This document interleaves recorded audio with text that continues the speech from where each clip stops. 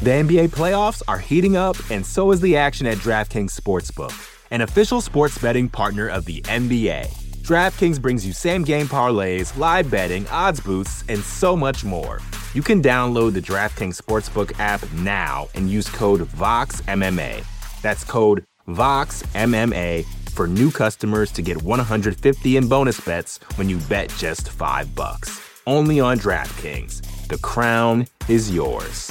Gambling problem? Call 1-800-GAMBLER. Or in West Virginia, visit 1-800-GAMBLER.net. In New York, call 877-8-HOPE-NY or text HOPE-NY 467-369. In Connecticut, help is available for problem gambling. Call 888-789-7777 or visit ccpg.org. Please play responsibly. On behalf of Boot Hill Casino and Resort in Kansas, 21 and over. Age varies by jurisdiction. Void in Ontario. Bonus bets expire 168 hours after issuance. See dkng.co/bball for eligibility and deposit restrictions, terms, and responsible gaming resources. Hey, this is Scott Galloway, author, professor, entrepreneur, and most importantly, host of the Prop G podcast. We got a special series running on right now called The Future of Work, where I answer all your questions on, surprise, the future of work. Questions including, what are we missing when we work remotely? Or how do we handle work-life balance when a major opportunity comes knocking? From the provocative to the technical, we're offering insights you won't want to miss. So tune in to The Future of Work, a Prop G Pod special sponsored by Canva. You can find it on the Prop G Pod wherever you get your podcasts.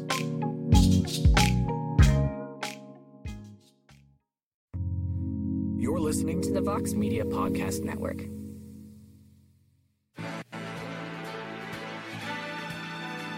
Live from MMA Fighting Studios, this is Between the Links. And now, your host, Mike Heck. The iconic voice of Esther Lynn welcomes you to a brand new edition of BTL. Thank you for joining us on this Thursday. A lot to talk about. We're a couple days away from UFC Vegas 64. We're 9 days away from UFC 281.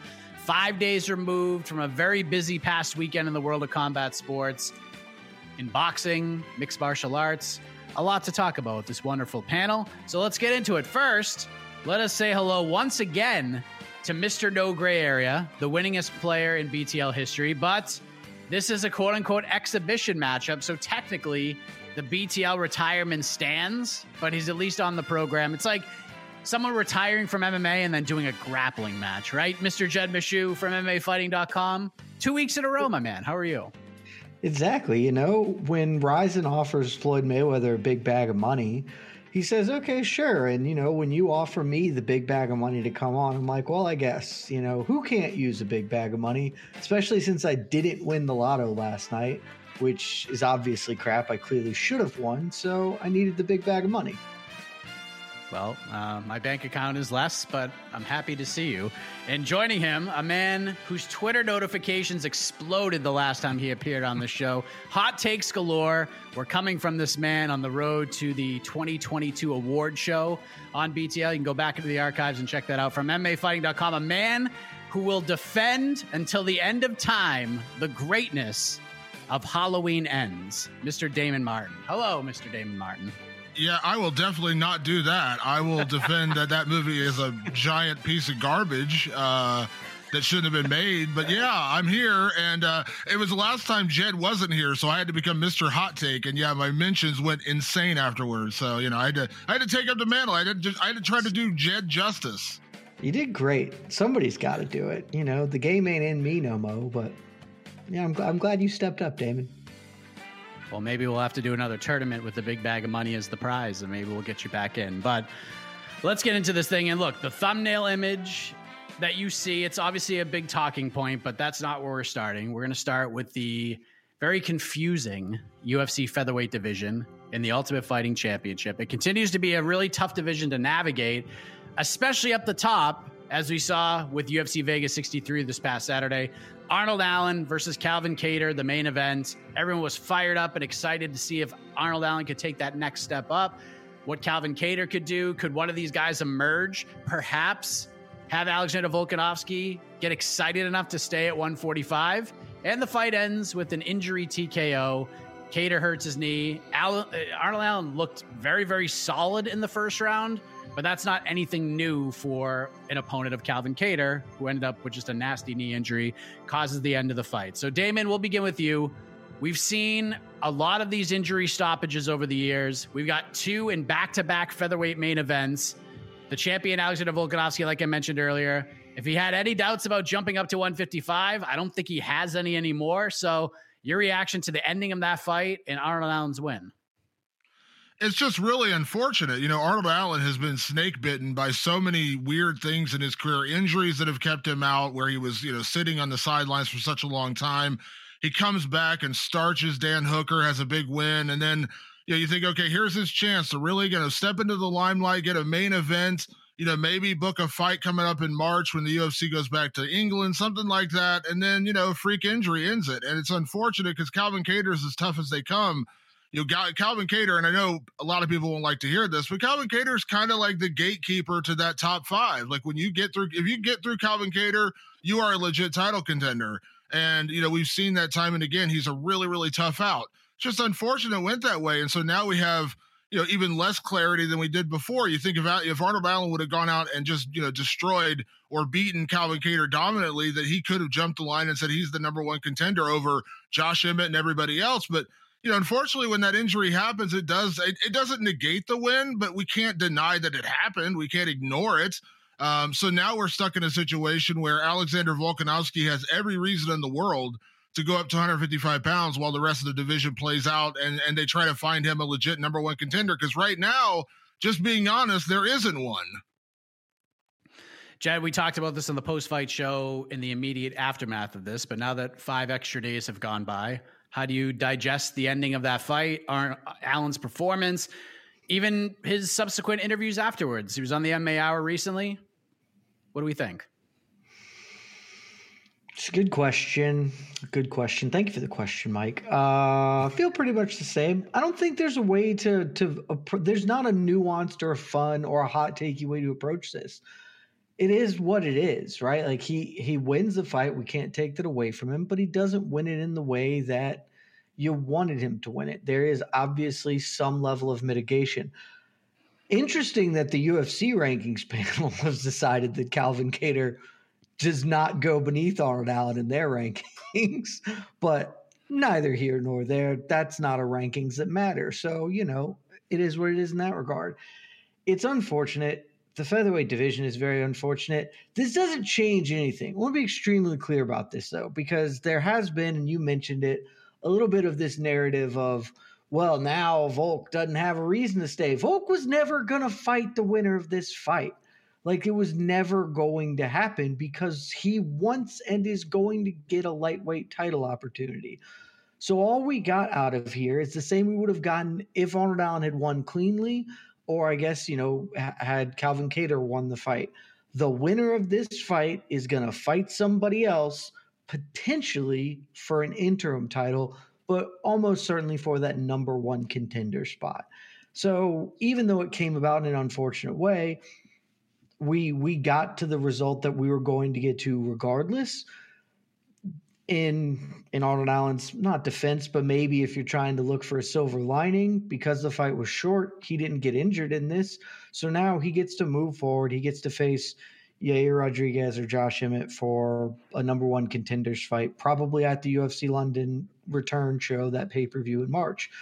Sir Allen's comments afterwards, it's what you can expect from Allen, right? He's not going to do the thing because that's not who he is. If the man could do the thing, he would probably already be fighting for a title right now, but that's not who he is. So he is going to Leon Edwards his way into a title shot after 12 wins. And he's good enough to get him. So I guess that's a path, even if he's not doing himself any favors. All right. So let's try to figure this out. Let's put on our matchmaking hats, because Volkanovski, we've talked about this for a couple of weeks now, even longer, for being honest. He's been saying, please, for the love of God, do an interim title fight. I want you to do it. Just give me a confirmed number 1 contender, for crying out loud. And they may just do that now. I don't know. But we have 3 names in the mix, it appears. And Jed, we'll start with you. We have Yair Rodriguez, who since the win over Brian Ortega in somewhat similar fashion than Arnold Allen's, has done not the thing. He's done Yair Rodriguez things where he has shunned the idea of fighting for an interim title altogether. He wants Volk. He only wants Volk, and he will wait forever to get Volk. And then we have Josh Emmett, who has 5 wins in a row. He's been bit by the injury bug at times during this stretch. He actually deserves a lot of credit for all of these injuries he's come back from. But in most people's minds, the win over Calvin Kattar earlier this year, not a lot of people thought he won that fight. And then we have Arnold Allen, 12 wins in a row. He's 10-0 in the UFC, back-to-back stoppage wins on paper. What do we do here? Like, how do we book this division now? Who is the odd man out in this interim title discussion? Should the UFC go in this direction? Well, if I had my druthers, this would be really easy. You would book Arnold Allen versus Alexander Volkanovski because Volk has in no way cleaned out his division. There is a very, very deserving lightweight challenger for the new lightweight champion. And then there's not an odd man out. Volk fights Arnold Allen, and then you put Yair and Emmett together in a number 1 contenders bout. And it's the easiest thing in the world. It's the most meritocratic thing in the world. Makes all the sense in the world. But we're all living under the combined illusion that like Alexander Volkanovski just needs to have a lightweight title fight. But whatever. I'm not bitter that this very stupid thing that's going to ruin a lot of things is going to happen. Cool. All for a fight where he's going to get absolutely curb stomped. Like, it's cool. All right, let's spend 6 months doing this instead of actually like doing the thing you said you wanted to do, which was clean out your division and fight all these contenders. Make a case for pick one. Champions do it all the time. And you could do a lot worse than picking a guy on a 10-fight win streak. Like, it's not a hard thing to do. That's what I would say should happen. It's not what's going to happen. Volk's going to go lose to Islam. He's going to spend 8 months doing that. And then we're going to get Arnold Allen. My assumption is that it goes Arnold Allen, Yair Rodriguez, and they just come and talk to Yair and are like, hey, man, don't care. I don't care what you think you are owed or deserve. Here are your options. You can take this fight. It's in for an interim belt. And if you don't take it, we're going to Josh Emmett. And under those circumstances, Yair's going to have to balk. He's going to have to check up and be like, oh, well, I guess I can't wait for Volk if there's already an interim belt made. That's just not going to work for me. So I think we're going to get that. And then Emmett's going to fight like, I would say it would make more sense for Emmett to fight the winner of Mitchell Topuria, that fight that's coming up. But I think there's also a very real possibility where he fights Max Holloway because Max will just get rid of the Josh Emmett problem because that's what Josh Emmett is. Josh Emmett didn't beat Calvin Kattar. He's not actually a real title contender that we should give credit to because he lost to Kattar. And Max will take care of that problem for us because Max is a problem solver. Damon, what say you? First off, I did score Josh Emmett beating Calvin Kattar, so sorry to ruin that delusion for you, Chad. We found the one. I thought Josh Emmett won that fight. That being said, it should – listen, I do agree with one thing. In theory, it should be, Alexander Volkanovski against the number 1 contender in the division, and based on results right now probably is Arnold Allen.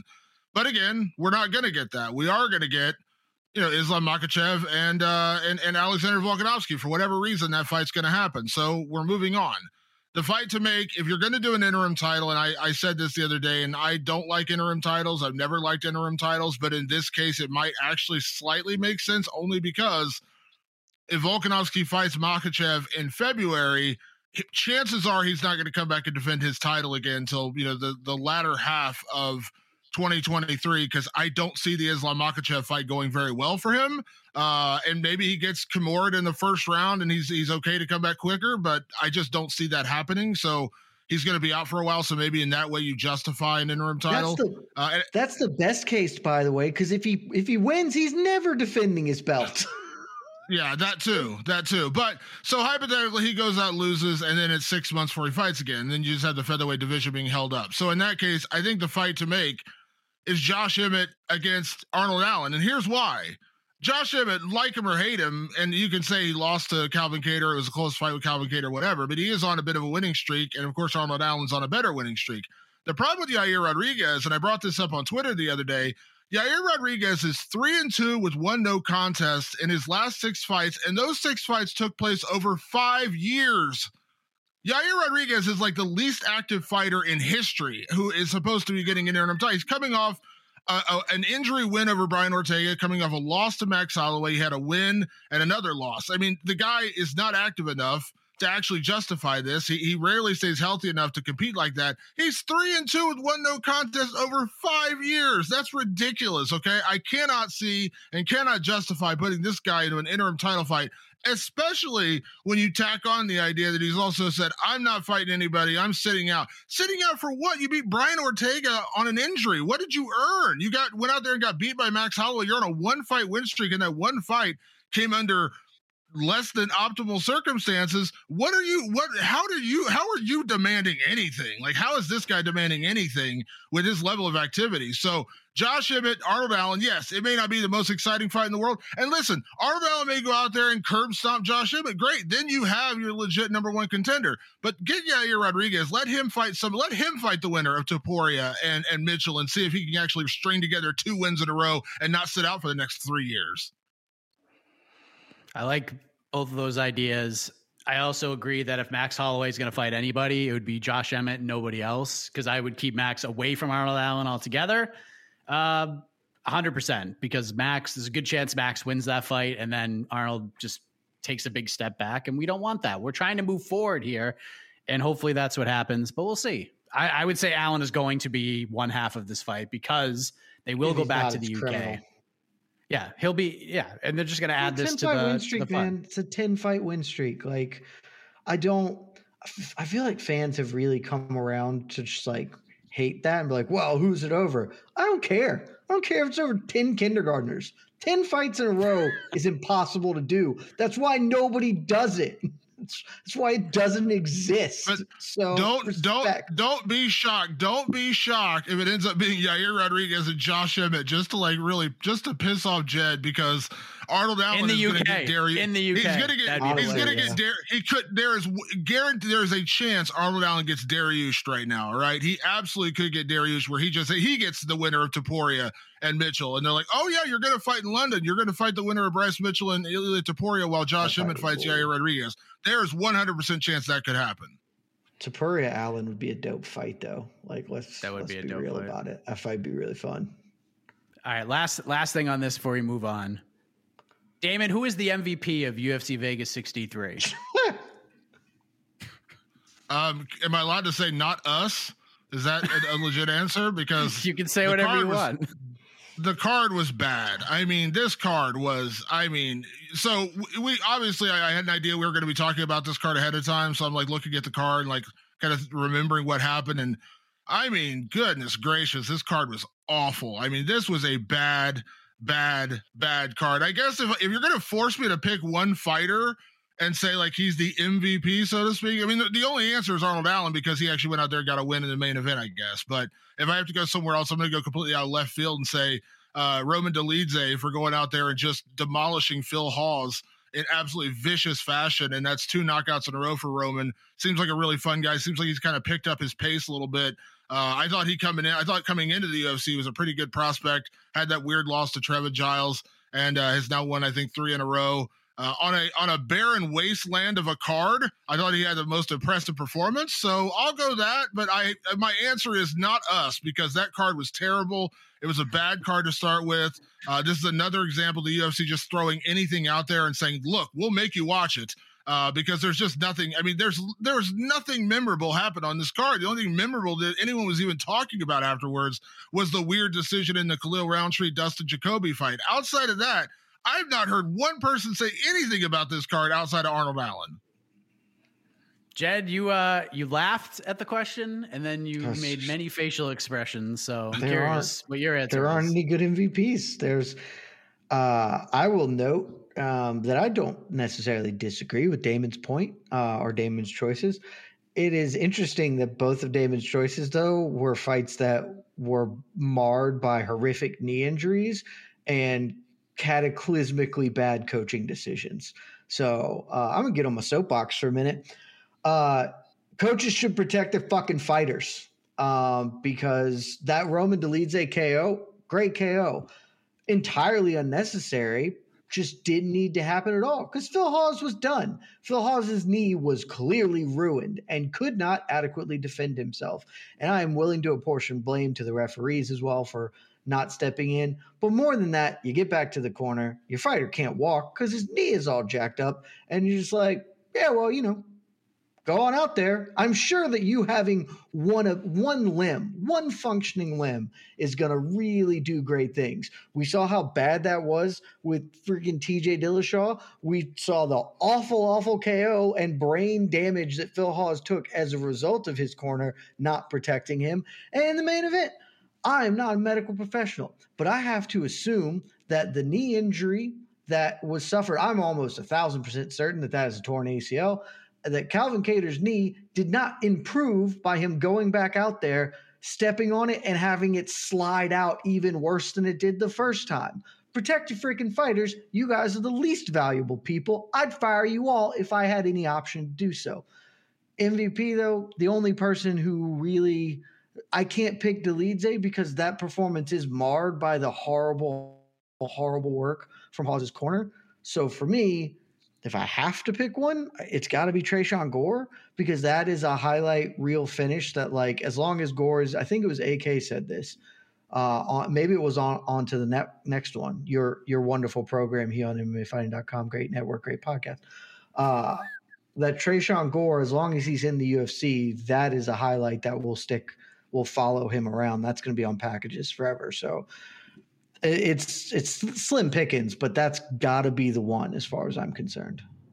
Let me just say real quick, give credit where credit. I agree with everything you're saying, Jed, about the corner work. Just to be fair though, Dolidze Hawes didn't go to the corner. It was a first round finish. So technically that to me is on the referee more than the corner, or they could have thrown in the towel. He didn't actually go to the corner. It was a first round. Now Calvin Kattar is a different story. Calvin Kattar, they should have stopped that between rounds, just like TJ Dillashaw. The fact that they let him go out for a second round is egregious. But I agree in theory what you're saying about Phil Hawes too. Either the corner should have thrown in the towel or the referee should have stopped the fight. But in Calvin Kattar's defense, there is no defense for that one. Like, he was done. His knee was done. He was not, as you say, he was not going to suddenly get better coming out in the second round. So I completely ACLs agree don't repair themselves or whatever. Like, it's just not. It was a really frustrating card is the overall point. This card was awful to watch. Of course, best wishes to Calvin Kattar. Hope the injury isn't too serious. Nothing but positivity heading his way. But let's move on to the other big event from this past weekend, and it is not Bellator Milan. The point for round one goes to... How is it not Bellator Milan? Damon Martin, 1-0 in this exhibition matchup. I will say, shouts to Bellator Milan. Their pacing was actually not awful. That's what I heard. For whatever it's worth. Their main card pacing was pretty reasonable. That counts for a lot, man. When it's fights that no one cares about, at least do them quick. Yep. The NBA playoffs are heating up, and so is the action at DraftKings Sportsbook, an official sports betting partner of the NBA. DraftKings brings you same-game parlays, live betting, odds boosts, and so much more. Don't miss out as the NBA postseason winds down. And new customers to DraftKings can bet $5 to get $150 in bonus bets instantly. You can download the DraftKings Sportsbook app now and use code VOXMMA. That's code VOXMMA for new customers to get $150 in bonus bets when you bet just $5. Only on DraftKings. The crown is yours. Gambling problem? Call 1-800-GAMBLER. Or in West Virginia, visit 1-800-GAMBLER.net. In New York, call 877-8-HOPE-NY or text HOPE-NY 467-369. In Connecticut, help is available for problem gambling. Call 888-789-7777 or visit ccpg.org. Please play responsibly. On behalf of Boot Hill Casino and Resort in Kansas, 21 and over. Age varies by jurisdiction. Void in Ontario. Bonus bets expire 168 hours after issuance. See dkng.co/bball for eligibility and deposit restrictions, terms, and responsible gaming resources. Another day is here, and you're ready for it. What to wear? Check. Breakfast, lunch, and dinner? Check. Planning for what's next and how to save for it? That's where Bank of America can help. For your financial to-dos, Bank of America has experts ready to help get you closer to your goals. Get started at one of our local financial centers or 24/7 in our mobile banking app. Find a location near you at bankofamerica.com/talktous. What would you like the power to do? Mobile banking requires downloading the app and is only available for select devices. Message and data rates may apply. Bank of America NA, member FDIC. So I know people, I'm sorry, but we have to talk about Jake Paul. We're going to put a bow on this whole thing, and hopefully we don't have to talk about Jake Paul boxing on this program for a few months at least, but he goes out on Saturday in Glendale, Arizona, defeats Anderson Silva, unanimous decision, gets the late knockdown in the 8th round, and he goes out and gets it done in a pretty fun fight. So, Jed, we'll start with you. How do you grade Jake Paul's performance, and how do you grade the fight as a whole? A-, maybe straight A, somewhere in that range. It's the best he's ever looked boxing by a lot, as far as I'm concerned. And I thought I had Anderson Silva up 4-3 heading into the last round. Jake Paul got the knockdown and won the round, and on my scorecard took the fight. I recognized that on the official scorecards, Jake was already up and was going to win. And I don't have a huge issue with that. I don't think it's great, but it's fine. But yeah, he looked the best he has ever looked boxing. And you can make excuses and say, well, Anderson Silva's 50 or whatever. And some of that has some basis in reality. But the fact is, Jake Paul has improved leaps and bounds, and he showed it he is still very raw in a lot of respects, right? Like, he doesn't work in huge combinations. His defense is pretty minimal. And when Silva would put him under fire, he was not all the way comfortable, but he didn't panic. That's how he got the knockdown in the last round, as Silva was really pressing him, and he kept his wits about him. Landed a short right hand. That was great. The things that I'm taking away from this fight are, I knew Jake Paul was putting an effort. I knew he was making a reasonable effort at it, and that's to be commended. He is really, really focused on working on this. He's never going to be a world champion. He came at the game too late, frankly, for that. But if you are actively committed to this and you're sinking millions of dollars into your prep and are reasonably athletic, you can do some things. And that's what we're seeing, because I thought Anderson Silva was going to win this fight largely by being more experienced, by having layered defense, and by Jake Paul kind of not knowing what to do. But he had a really good game plan. He worked the body very, very well. And he just affected a game plan. They clearly said, we know Anderson Silva is going to give up some rounds. You're going to have to survive the storms when he comes, but in the interim, you need to work. You need to get at the body, get the jab going, just stay busy and outland him. And they didn't come out headhunting like he had done in other fights, which was great, because if you come out headhunting, he's going to gas himself out. He's not going 8 rounds. He had a great game plan. He stuck to his game plan. It's just a good performance. Like, there's nothing you cannot take anything away from that performance. And if at this point you're looking at him and saying, well, he's shit, maybe in the confines of legitimate A-level pro boxers, okay, but like, for what he is, he's very, very good for what he is and what he's doing. So props to the man. Still don't like him as a person, but he's really working hard, and he might even be growing up from, the shitbag little 20-year-old he was. None of us are great people in our early 20s. Maybe he's maturing. Who can say, Mike? Well, that'll be a 30 for 30 someday. Damon, what say you? Yeah, I'm with Jed on pretty much everything there. I mean, listen, he went out there and beat, Anderson Silva. I mean, I picked Anderson Silva to win the fight, so I can't sit here. I hate the idea that everyone said Anderson Silva was going to be Jake Paul's toughest test, and then when Jake Paul wins, you say, oh, Anderson Silva's 47, he's old, he's slow, he's this, he's that. You can't do that. You can't in one breath say it's his toughest fight, then the next breath say he's overrated and all these other kind of things. Anderson Silva went out and beat a legit boxer in Julio Cesar Chavez Jr. We could talk all day about how legit Julio Cesar Chavez Jr. is, but the reality is Anderson Silva beat him and beat him going away.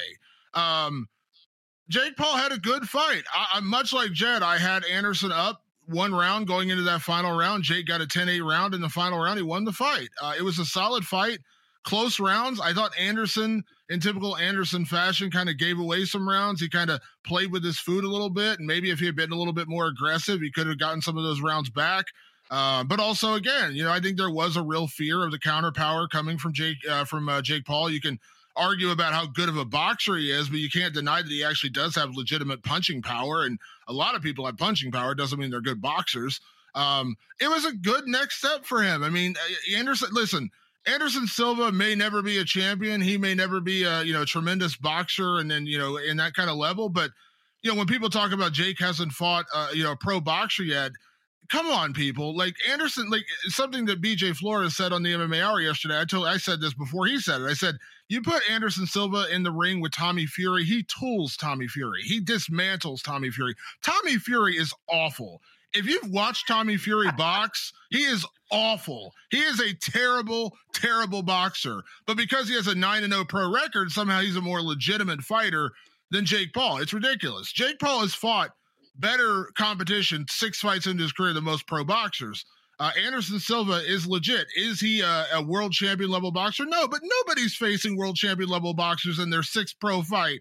I said this on Twitter earlier. Canelo Alvarez didn't fight a winning opponent with a winning record till his 13th pro fight. I think Terrence Crawford, it was like 15 fights. These guys are getting, that's how boxers build their resumes. They go out and fight guys. They pick out of a lineup at a swap beat, and then they go beat them, and they build their record of 15-0, and then they start getting legit competition. For what Jake Paul's doing, he's doing what he's supposed to be doing. He's just doing it on a bigger stage, and it pisses people off because everyone's talking about it. But legitimately, he's fighting decent enough competition for 6 fights in his career. And Anderson Silva's not a bad opponent. He went out there and did what he was supposed to do, won a good fight, showed improvements.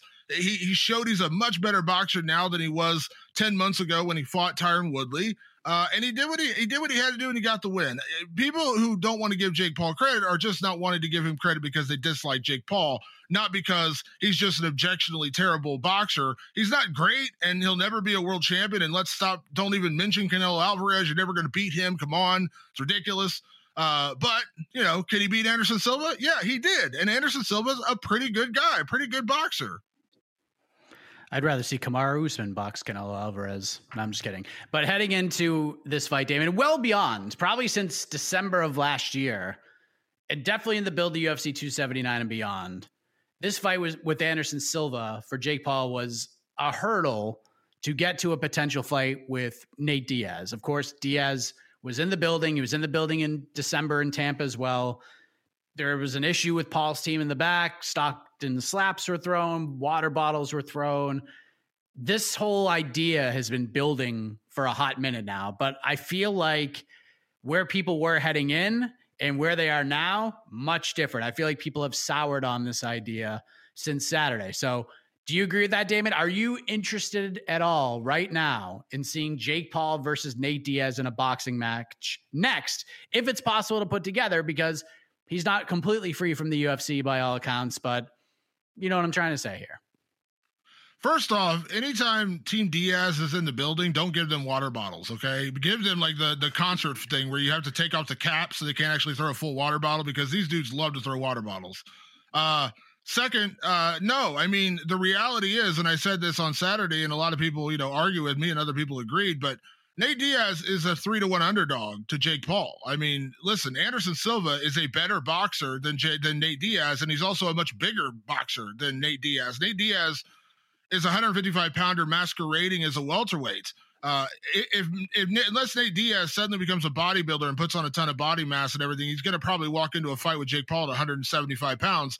Jake Paul, is probably stepping in there at 200 pounds. It's going to be another example of Jake Paul taking on a guy who's overmatched, oversized, and overpowered. Is Nate Diaz a decent boxer? For MMA, he seems to have boxing, but we've never seen him actually in a boxing match. We can hear all day about how Nate Diaz trains with Andre Ward, and he does all these things in the gym, and he has this, he has a good boxing style. But ultimately, Nate Diaz, has those pitter-patter volume punches that I don't know that that's going to work in a real legitimate boxing match against a guy like Jake Paul, who's going to be that much bigger, that much stronger, hits that much harder. Do I want to see it? In theory, I want to see it only because I want Nate Diaz to get a huge bag of money to fight Jake Paul, because that's what he wasn't getting in the UFC, and he didn't get treated right on his way out of the UFC. We all know that. The UFC did him dirty. I want Nate Diaz to get paid. And if this is the way for him to go out and get a big 7-figure payday, a massive payday, and it's going to be a big pay-per-view, go do it. And in that regard, yes, I want to see it because I want Nate Diaz to get paid. On the other side, I don't think the fight goes well for Nate Diaz. I don't think it's really that competitive of a fight.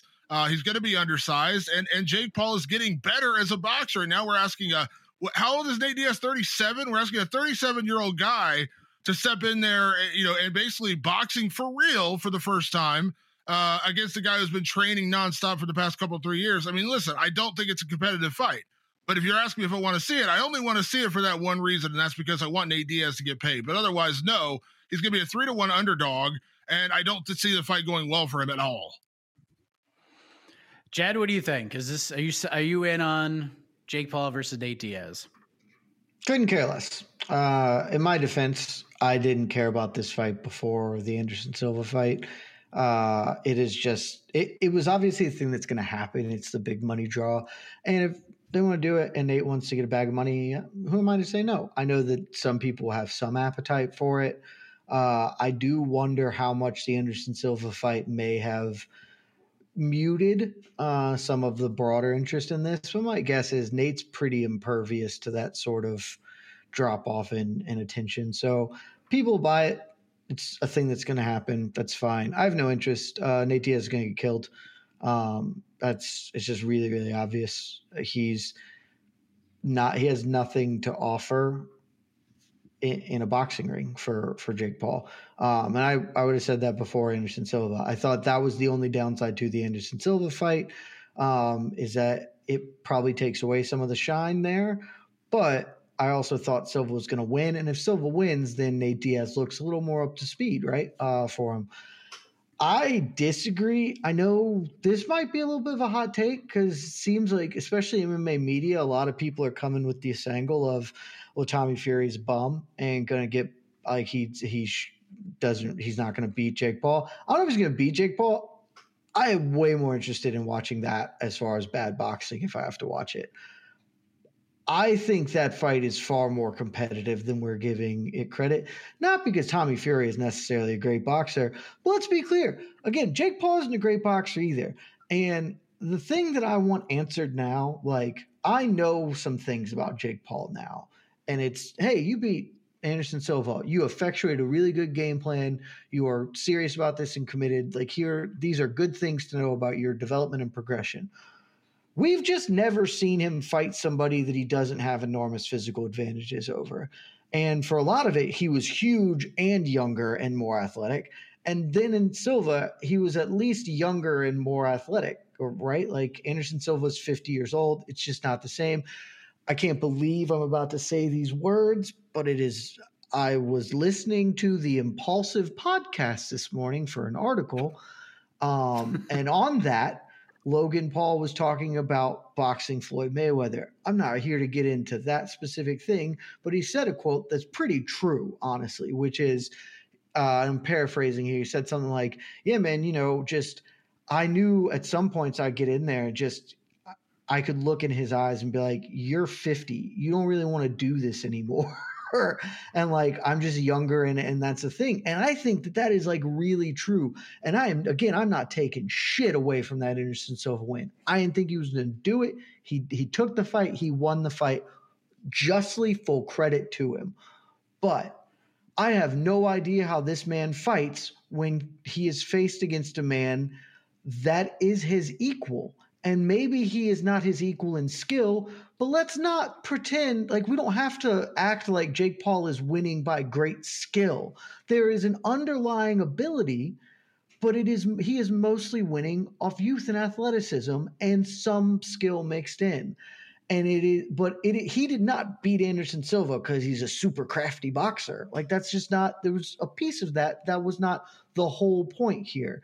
And I am really interested to see what it looks like when the thing he has leaned his entire boxing career upon, the foundation of it is I'm young and I'm athletic and I'm strong. Tommy Fury is also those things and also has a little bit of skill, even if he's not very good. Like, I think that fight actually probably ends up being really fun, honestly. And I would favor Jake Paul because I do think he's better. But I think we're going to learn a lot more about how he faces against Tyron Woodley. Hit him once and hurt him, and full credit to him, he recovered. Tyron Woodley is Tyron Woodley, and it's rigged because Tyron didn't follow up with anything. Like, that's not what's going to happen if Tommy Fury hits him real hard. Tommy Fury is going to keep trying to hit him, and we might get some real interplay and back and forth. I think that fight is the logical next step for him. I think it's much more compelling, much more interesting than Nate Diaz. It is a fight that I would watch if I'm probably not going to pay the pay-per-view to watch it, but if we're covering it, which we will be, I'll be like, I'll do that one. That seems fun. I'd like to see what's going on here. So that's the fight that makes sense to me. I know we're getting Nate Diaz, though. All right, last thing before we move on.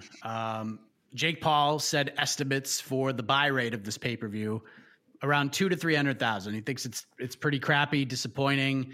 He believes that the interview that Anderson Silva did, where he apparently misspoke about getting knocked out in training, which is weird because I don't think that's the first time he said something like that. Like, I thought during one of the early press conferences with Chael Sonnen, he said something similar to that, because I remember reading it in our Slack channel.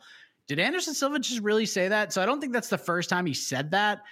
And obviously he clarified it a bunch, and the commission had to do a special meeting about it. But either way, Jed, Jake thinks that this Anderson Silva topic was the reason for the poorish estimated buy rate. Do you agree with that? Or do you think people are just kind of over Jake Paul at this point? It's really tough to feel confident in an answer here.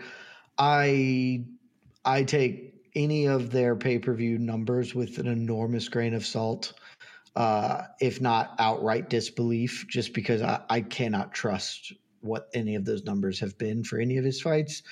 If you had asked me to ballpark a figure beforehand, I would have said like 400K. Because the other, like, Anderson Silva is a legend and a highly respected dude. He is not an enormous pay-per-view guy. Like, he never was.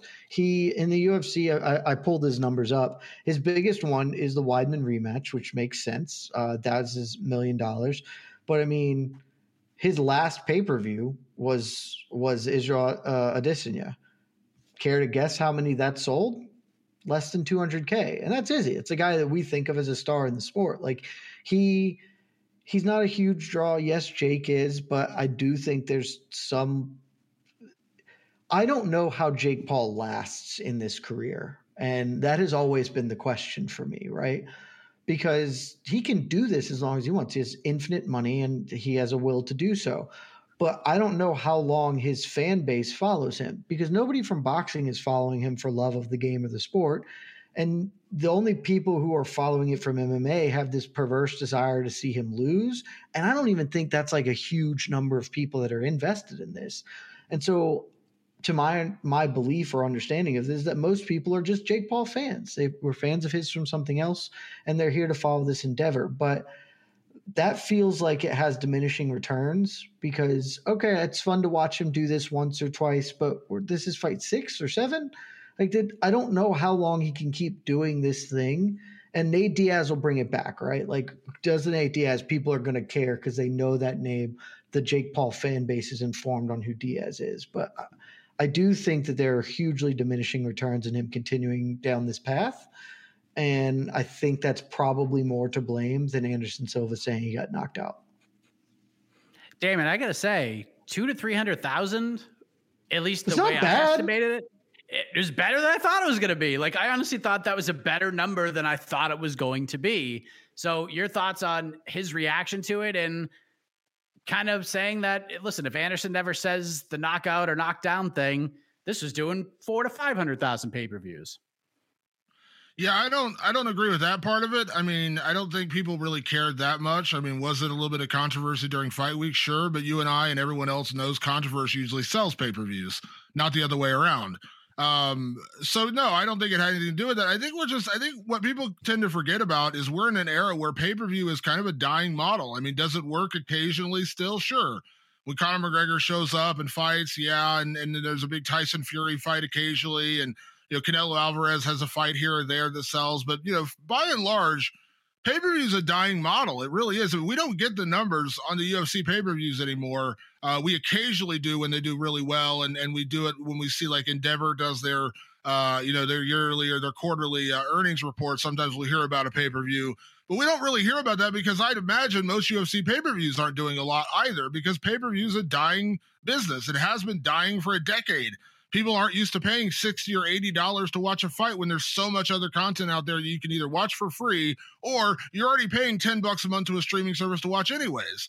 So I don't think it's a detriment to the whole Anderson Silva thing. I think it's just a detriment to, you know, Jake Paul's fan base is very young. when I went to his fight with Tyron Woodley in Cleveland, I think the average age of the audience member was like 14.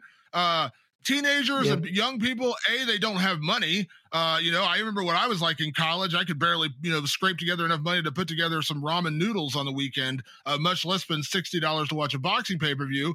And on top of that, I think, younger people that are fans of Jake Paul are savvy enough to understand there are places out there where you can watch his fights and not pay $60. I'm not advocating for it. I'm just saying it exists. So the reality is this was... Let me hop into that one very quickly, Damon, to add to your point. I got on TikTok recently, not to like do my own TikTok things, but because everyone needs something to do while you're taking a poo. And all my, like, it's been doing it. And I popped on this weekend, and like every third thing that I was going to was somebody live streaming Jake Paul Anderson Silva. There were so many of them on TikTok.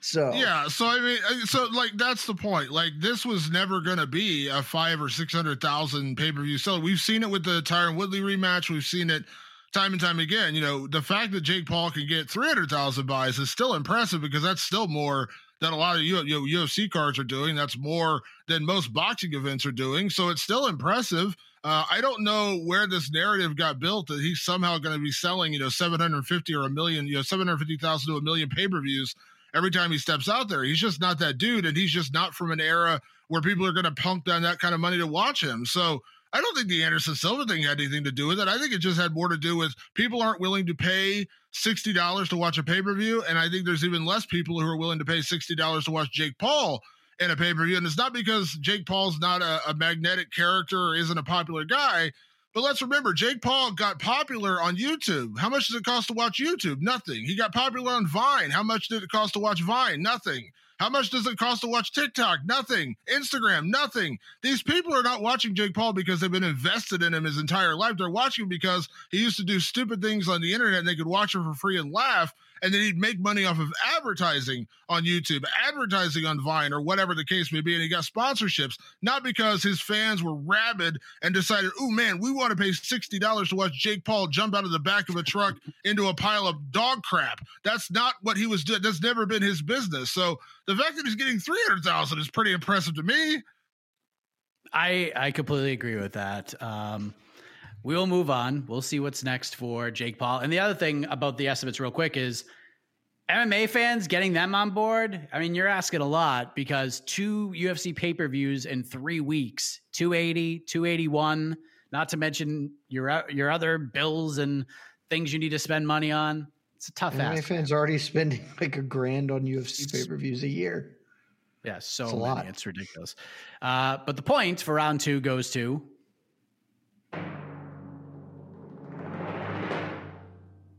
Jed Meshew, 1-1. As we move to one of our favorite topics on the show, how to view the upcoming UFC Fight Night event. This most recent one on paper, as you heard in round 1, kind of yikes in delivery. It was kind of yikes on paper. Good main event. Overall, not great. This one, UFC Vegas 64. We were supposed to get Bryce Mitchell versus Movsar Evloev as the main event. Evloev gets hurt. Bryce Mitchell now fighting Ilia Topuria December 10th. Now we're getting Marina Rodriguez versus Amanda Lemos, which is a main event with some stakes. This card, to me, is better on paper than last week. Like I said, main event has at least some stakes. Not what we were originally scheduled to get. Co-main is actually really good. And there are some intriguing storylines and questions that I have heading into this card, much more so than Vegas 63. So, Damon, your thoughts on this lineup, which is the go-home show, by the way, for UFC 281. I mean, are there more intriguing matchups than last week's UFC Fight Night card? Sure. But you're also, it's like measuring bad against terrible. I mean, it's really not a lot that you're, complimenting it on. Is it better? Sure. But that's like saying Halloween Kills is better than Halloween Ends. You're really not setting the bar very high there. The reality is this is a bad card. This is still a bad card. I mean, when they had, Movsar and Bryce Mitchell, that was a really fun main event. And I was up for that one. Marina Rodriguez and Amanda Lemos is just not that intriguing. And in reality, Marina Rodriguez, probably deserved to be in a title fight right now. I mean, if it wasn't for her split decision loss to Carla Esparza and everyone liking Zhang Weili so much and her, sending Joanna into retirement with that just nasty spinning back fist, by all other metrics, Marina probably would have been in the title fight. But, be that as it may, she's not. And so she's getting Amanda Lemos instead. So there's some stakes in that fight, I guess. I mean, if Amanda Lemos wins and Rodriguez loses, is anyone going to cry that, oh my God, we lost out on number one contenders fight? Because no. I mean, go back and watch the first fight with Carla and Marina. It wasn't exactly the most thrilling contest in the world. And Marina and Zhang Weili, is anyone screaming for that fight? So, the stakes are fairly low. I mean, I like Neil Magny and Daniel Rodriguez. That's a fun fight. I like Grant Dawson and Marco Madsen. That's an interesting fight. But again, stakes are basically zero. I mean, there's nothing on the line here. What really the stakes are in this fight, the UFC is continuously putting these cards on where they're just daring you to watch. They're like, let's see how far down the roster we can go to headline a card, and people will still tune in on a Saturday night to watch these fights, because I think it's really apparent that they're stacking pay-per-views to the gills now, and they want you to pay $80 to watch the pay-per-views, and they really, really don't seem to care much about these fight night cards, because years ago when they lost a main event like this, they might shift people around. They might, try to move a fight off a pay-per-view and headline this card. They might take, I don't think they're going to take, Dustin Poirier and Michael Chandler necessarily, but there's enough fights on UFC 281. They might shift that one a week earlier, but they don't care. They don't care now. They want you to buy the $80 pay-per-view, and they don't care about the fight night card. So that's what we're seeing here. We are literally seeing the UFC daring you not to watch. Jed, your thoughts? Challenge accepted. Look, I've been giving this speech a lot on various programs. It feels this isn't a good card. It's fine. And I don't want to yuck your yum. If you're really stoked about this, if you're a big Marina Rodriguez fan or whatever, or you just have nothing else to do on Saturday nights and you love watching fights, and that's great. Tune in, enjoy it, because life's short. Do the things you like.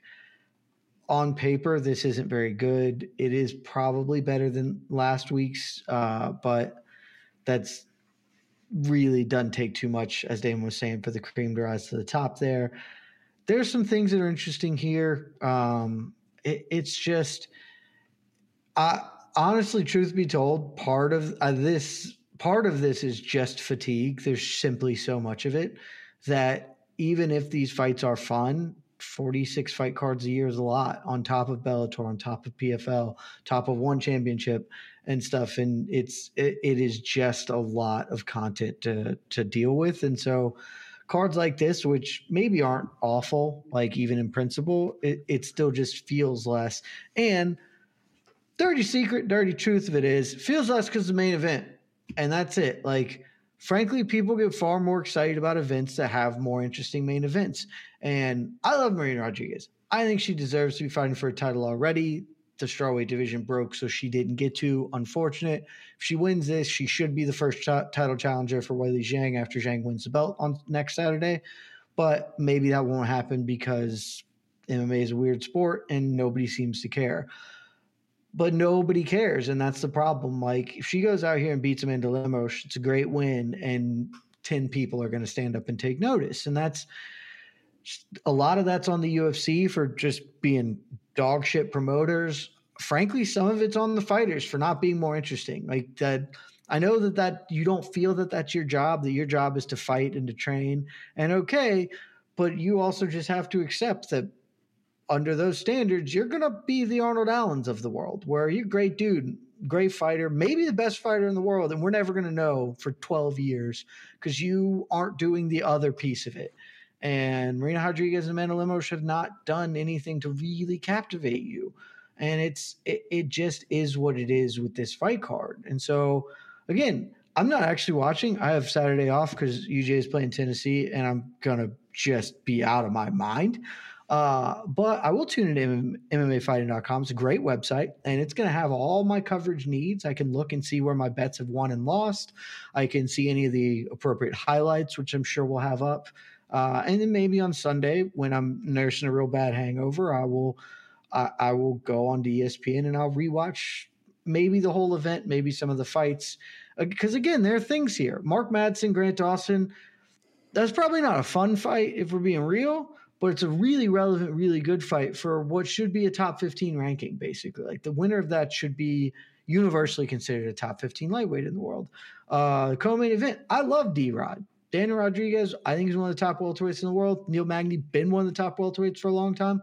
Great fight. Main event could determine a title challenger. Yeah, that's actually about it, though. I was trying to pull a fourth, and there isn't a fourth one. I mean, not a real one. So you got 3 solid fights in there, and maybe some of those other fights turn out fun. Who can say? But I'm not holding my breath or telling my friends, hey, you guys, drop what you're doing Saturday night. You got to tune into this. This is something to keep the wheels spinning until we get to 281 next week, which is a legitimately awesome card, and I'm very excited about. We'll talk about 281 in a moment, but last thing on this, Jed, you mentioned should. We say the word should. We say deserves. And as Damon taught me many, many years ago, when I was breaking into this crazy sport of ours from a media side, you're supposed to strike the word deserves from your vocabulary. So you're going to be in the UFC matchmaker's shoes right now.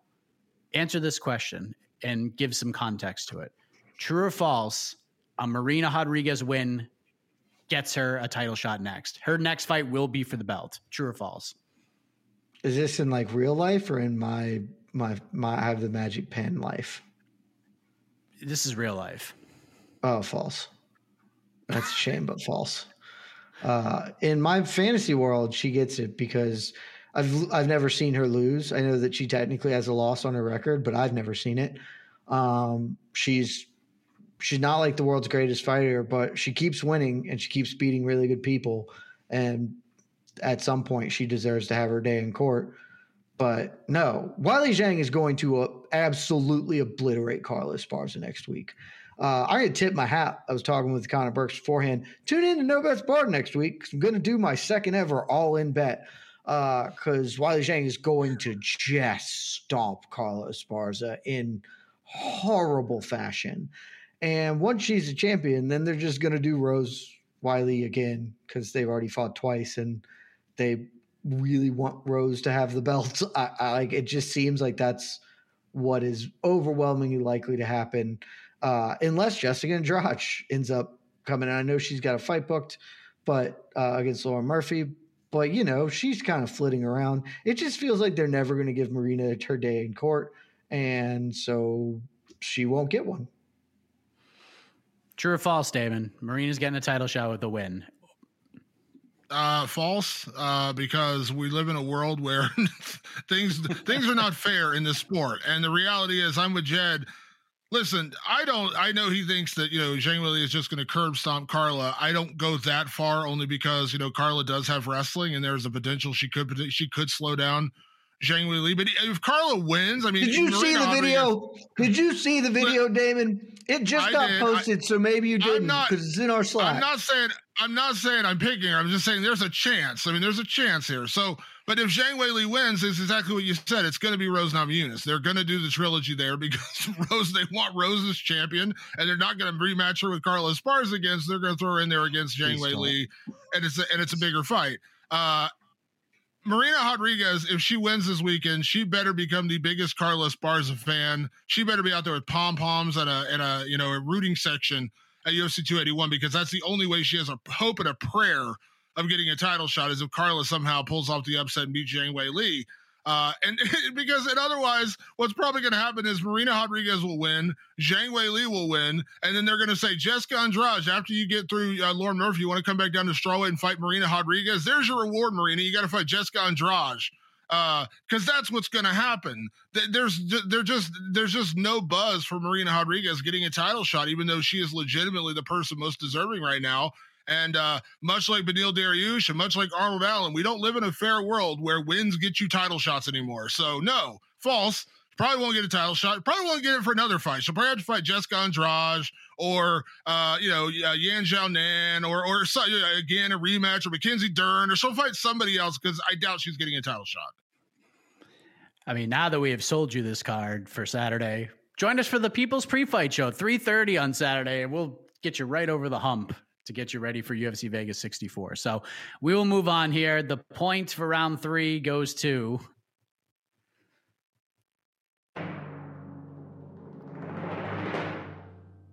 Damon Martin, 2-1. Way to close. Did you know how many wins Marina Rodriguez has over top 15 opposition? I'm just looking at this right now. It's like, I think she might have beaten more top people than anybody else in the division. Yan Xiaonan, Mackenzie Dern, Michelle Waterson, Amanda Hebos, Tisha Torres. That's 5 wins. and she's no closer to title contention. And she should have beaten Carlos Esparza. Like, this is wild that she is this far away. All right, so I think everybody's looking at next Saturday. So during the UFC Vegas 63 broadcast, we got the reveal, like the full-on reveal of next Saturday's UFC 281 lineup, which includes the way they put the main card together, putting the puzzle pieces in. We got the 2 title fights, Adesanya Pereira, Esparza Weili, which you just talked about, Poirier Chandler, Edgar Gutierrez, which is slated to be Frankie's final fight. Dan Hooker versus Claudio Puelles will open up the main card. So, Jed, what do you think? Brian Campbell talked about like events that are considered quote unquote majors for the UFC, and November is kind of one of them. MSG, you want to load that up. So, do you like this card as a whole for an MSG event? Is the main card lineup the way you would have put it together? Well, no, just to that in general, because on the record, I hate this Frankie fight. I think it's awful. Just really, really bad matchmaking as far as I'm concerned. 281 is good as a whole, though. I don't think it's as good as 280. I think there's a really strong argument that, I think objectively the main card is not nearly as good as 280. I think you can make a pretty compelling argument that the rest of the card in total is better than 280. But certainly the part you're paying for in the pay-per-view, not as good. But it's still very good. I mean, you've got the Izzy Pereira rematch or 3-match, I guess. I don't even know if we're calling it a trilogy fight given kickboxing versus MMA, but that fight's awesome. We're going to have a new strawweight champion. That's going to be pretty cool. Poirier, Michael Chandler, I'm assuming that ends up in the top 5 for fight of the year this year, just based on how those guys like to get after it. I don't like the Frankie fight. Dan Hooker, Claudio Puelles is whatever. But still, the rest of the card, very, very good. It's good, Mike, when everybody has a wiki.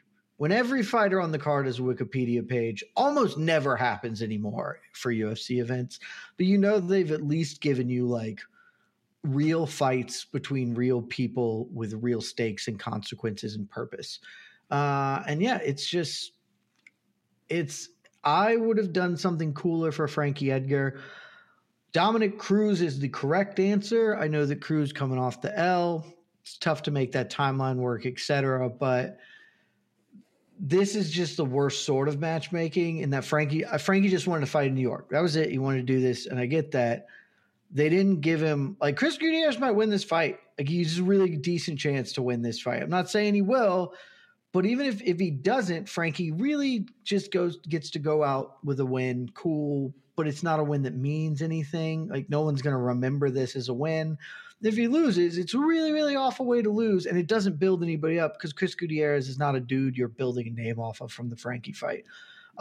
It's like when Alex Morono fought Cowboy. Like what was that doing for anybody at the time? It just was a fight that we made.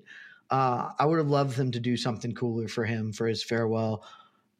Or just give him a total squasher, like just total can. If you can't find any name that works, give him a total softball.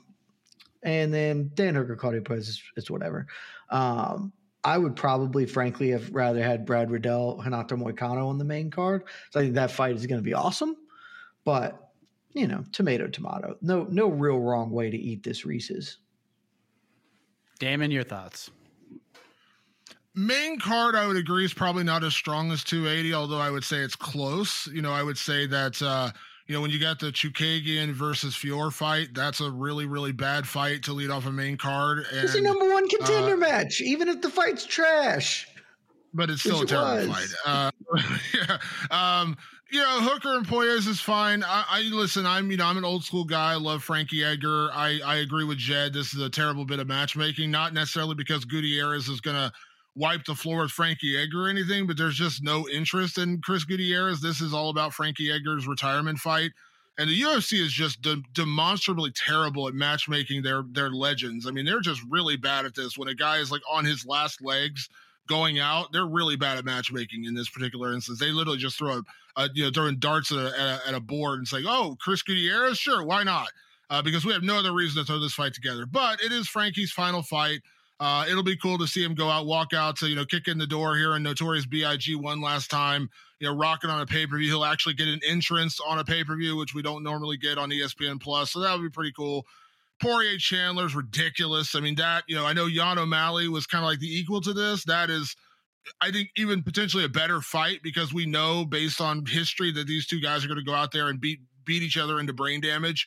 So it's going to be incredible. The co-main event, listen, I mean, Zhang Weili and Carlos Barza is not the most compelling main event, but it's a title fight. And then I'm super intrigued by Adesanya. I'm super intrigued by Adesanya and Pereira, but top to bottom, I would argue 281's a better overall card because when you look at the prelims are really good. I mean, you got Dominic Reyes coming back against Ryan Spann. That's a really intriguing matchup. What does Dominic Reyes come back and look like, after such a long layoff and some really tough losses? That'll be interesting. Molly McCann, Aaron Blanchfield. Molly McCann's had these couple, highlight reel knockouts. Aaron Blanchfield is, in my opinion, one of the best prospects in the 125-pound division. That's a really intriguing fight. Brad Riddell and Renato Moicano is actually a really fun fight. Like, I'm actually really intrigued by that when Moicano has been really fun to watch since he's gone to lightweight. So this is so top to bottom, I'd argue top to bottom, it's a better card overall. I mean, you got Matt Frivola and Ottman Azaitar on the prelims. That's a really good fight. Ottman's undefeated, huge knockout power. That's a really interesting fight. Andre Petrovsky's on the undercard. I really like him. He's a really fun prospect. So top to bottom, 281, I think it's better. But for the $80 pay-per-view, I would say it's still not as good as 280. But it's a really good card. And this is one of the times where I would say it's worth buying the card. Like, where I look at this card top to bottom, if I was a paying fan, I would say, yeah, this is worth a pay-per-view because this is actually a really good card. Damon didn't even mention the best part of the undercard. I mean, he mentioned it, but he didn't mention why. Ottman Azaitar versus Matt Frivola. We finally get this fight. We've been waiting over a year since they were originally booked, and then the whole what's in the bag. Oh, that's right. The what's in the bag thing. That's right. For breaking COVID protocols. And they cut him, and then they're like, never mind. You come on back. And they booked it a year later. So a year and some change later, we finally get that fight. They need to pull a promo with that one and just put in just replace box with bag and do the 7 thing. Have Brad Pitt go, what's in the bag? It's going to be my low key banger if you were asking that question. Not for any reason other than I think it's hilarious. We'll talk more about 281 next week, I'm sure. But for time purposes, we will move on. The point for round 4 goes to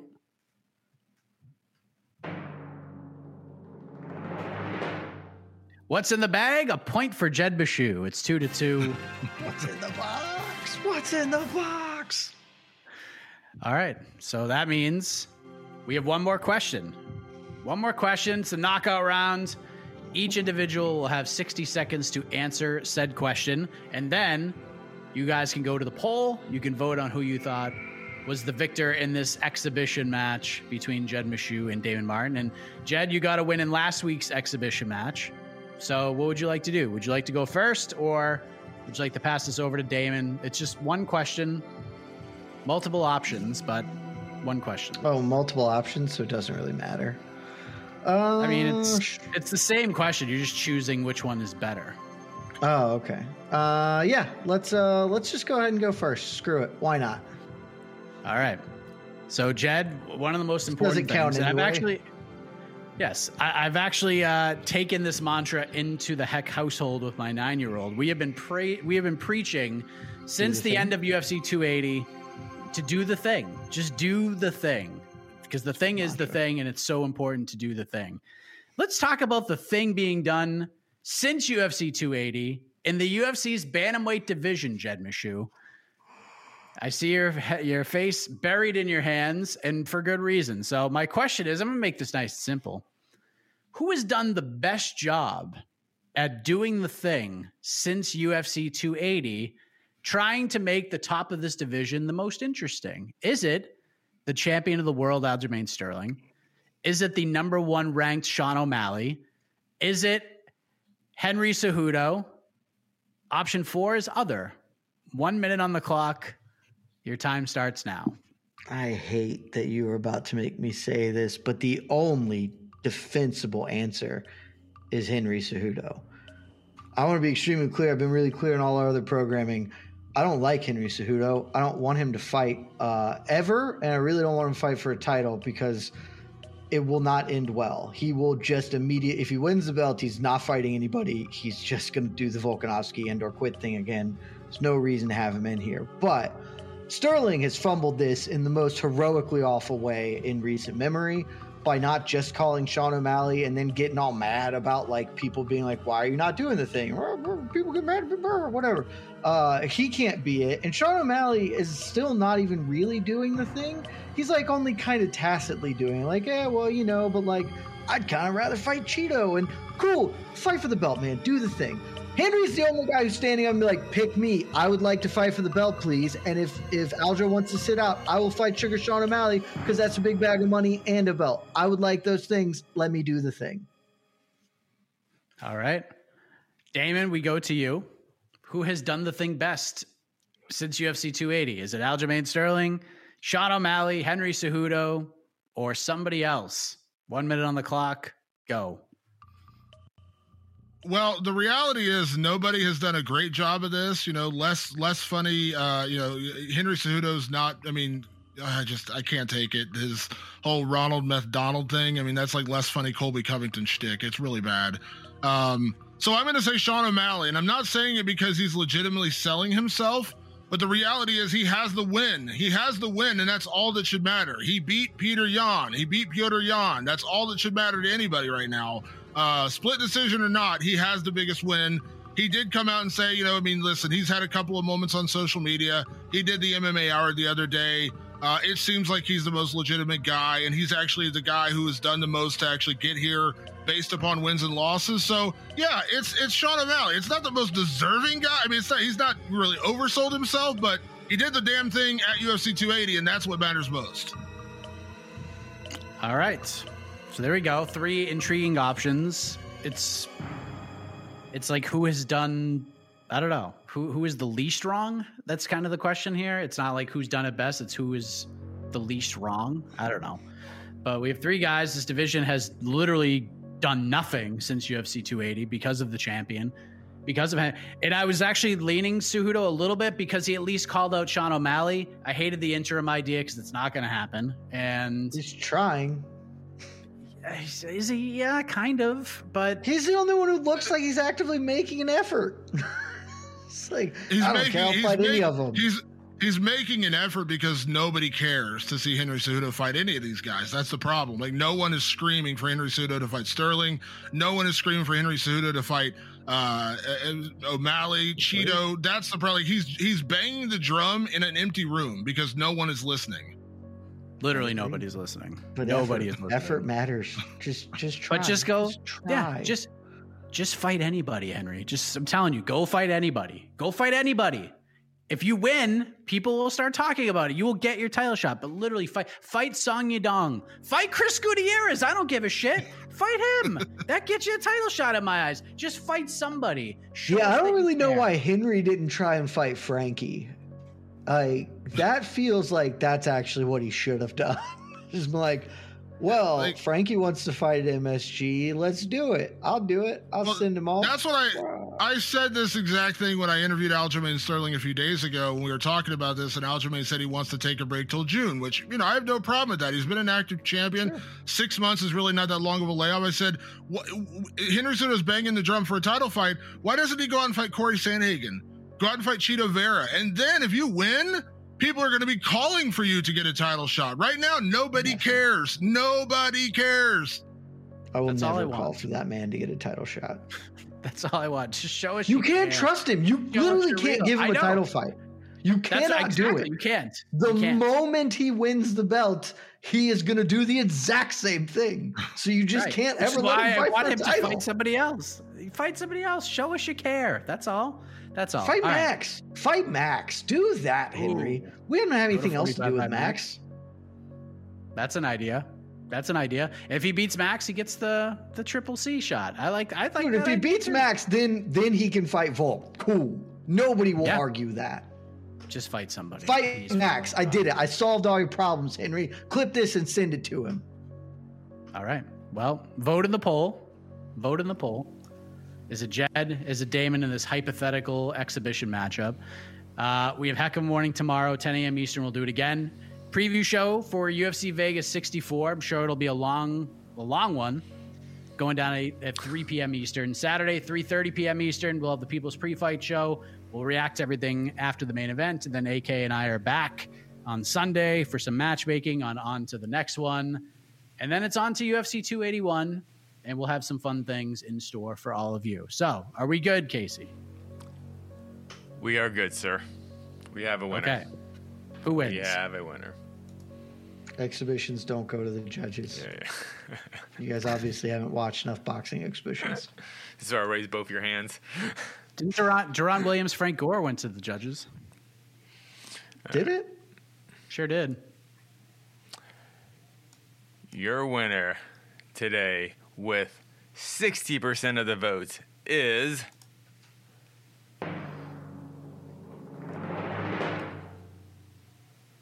Jed Meshew. Jed Meshew. Not even celebrating because it's not. It doesn't matter. It's not a real competition. This is the Ultimate Fighter. You just want to fight on the Ultimate Fighter. It's just, do I get a 6-figure contract? Yes, you get a 6-figure contract, but you got to keep winning. Anything you'd like to say about the people? You're 2-0 on these exhibition matches. Are you leaning towards a comeback anytime soon? I am not. I do have something to say. I had hoped that deep in your heart of hearts you would understand what was going on this weekend. But you didn't, and we didn't talk about it. So I'm going to shout it out right now because, sure, the UFC's back this weekend. And yeah, 281's next weekend. But also this weekend, Fight Circus 4, baby. It is now on Fight TV. I won't lie, I'm a little bit sad that the Cam Soda aspect of this has shifted away to a much more reputable website in Fight TV. But I can only assume it's going to be the same sort of anarchy and lunacy that the other three have been, which if you've followed any of my content for any amount of time, you know that I have been a huge supporter of what they do. Check it out on Fight TV. You're going to at least enjoy yourself, even if maybe it's not the best thing you've ever seen. Do we have what's if there's one fight on the card that you have to watch? Like, what's the rule set? Is there anything crazy? It's always the asymmetrical championships. Those are the fights that are the most fun. the 2-on-1 fights. They've got some other things. They've got a wheel of violence this time around, which is spinning the wheel. I think, though, I may have this wrong, that they're doing an all kicking versus only punching fight, which is going to be great.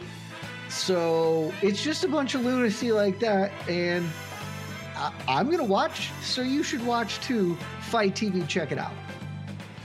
And see, Fight Circus always does the right thing. They listen to the program. They take our advice that we give to other promotions, and they notice that none of these promotions take this advice, and then they do it themselves because now they have a wheel, and the wheel of violence is going to be the most. The wheel of violence is such a good idea. It's a great idea. Why are more have a wheel too? Yeah, why are more MMA promotions not ripping off this idea? Because Bellator should 100% have a wheel of violence fight. Like, they 100% should steal that idea. Who knows? Who? I think, honestly, probably because they are, I can only assume, loosely sanctioned. It happens in Thailand. I don't know that there's oversight that's going on. We promote that. If Bellator does it, I'll promote that, Josh Thompson. I'll promote the Wheel of Violence fight, Josh. Are you listening, Josh? I will promote a Wheel of Violence fight in Bellator. Get it done over there. You got it. You work for them. Get it done. Also, I want to clarify, because I just pulled it up. The kicking only versus punching only is called Upstairs Downstairs, only legs and only arms. And it features TT Denman, who has been on all three of the other Fight Circuses in the human cockfighting, which is their kick only fights. It's going to be awesome. I mean, this is the event of the weekend, ladies and gentlemen. It really is. We might even cover it. There's a chance we're going to cover this bad boy, and I can't wait. I hope I get the hot tag. If we don't cover it, 1,000% next week's Missed Fist will just be a Fight Circus thing, because every other Fight Circus one, AK and I have just covered it on Missed Fist. Oh, my God. All right, you can hit the exit music, Casey. We are done. Thank you all for watching. We'll see you tomorrow. Programming, the usual weekend kickoff stuff, like I mentioned earlier. For Jed Bashu, for Damon Martin, I am Mike Heck. The iconic voice of Esther Lynn will take you home. Big shout out to Casey on the ones and twos. We'll see you back here next week before UFC 281 on BTL. Good night, everybody. Love you guys. This has been Between the Links, a mixed martial arts studio production. Thank you for watching. Click the subscribe button. Thanks, Esther. I'm Esther Lynn. Happy birthday, AK. You're listening to the Vox Media Podcast Network. The NBA playoffs are heating up, and so is the action at DraftKings Sportsbook, an official sports betting partner of the NBA. DraftKings brings you same-game parlays, live betting, odds boosts, and so much more.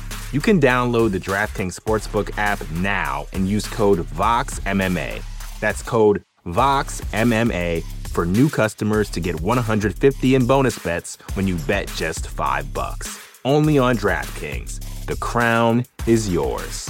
Gambling problem? Call 1-800-GAMBLER. Or in West Virginia, visit 1-800-GAMBLER.net. In New York, call 877-8-HOPE-NY or text HOPE-NY 467-369. In Connecticut, help is available for problem gambling. Call 888-789-7777 or visit ccpg.org. Please play responsibly. On behalf of Boot Hill Casino and Resort in Kansas, 21 and over. Age varies by jurisdiction. Void in Ontario. Bonus bets expire 168 hours after issuance. See dkng.co/bball for eligibility and deposit restrictions, terms, and responsible gaming resources.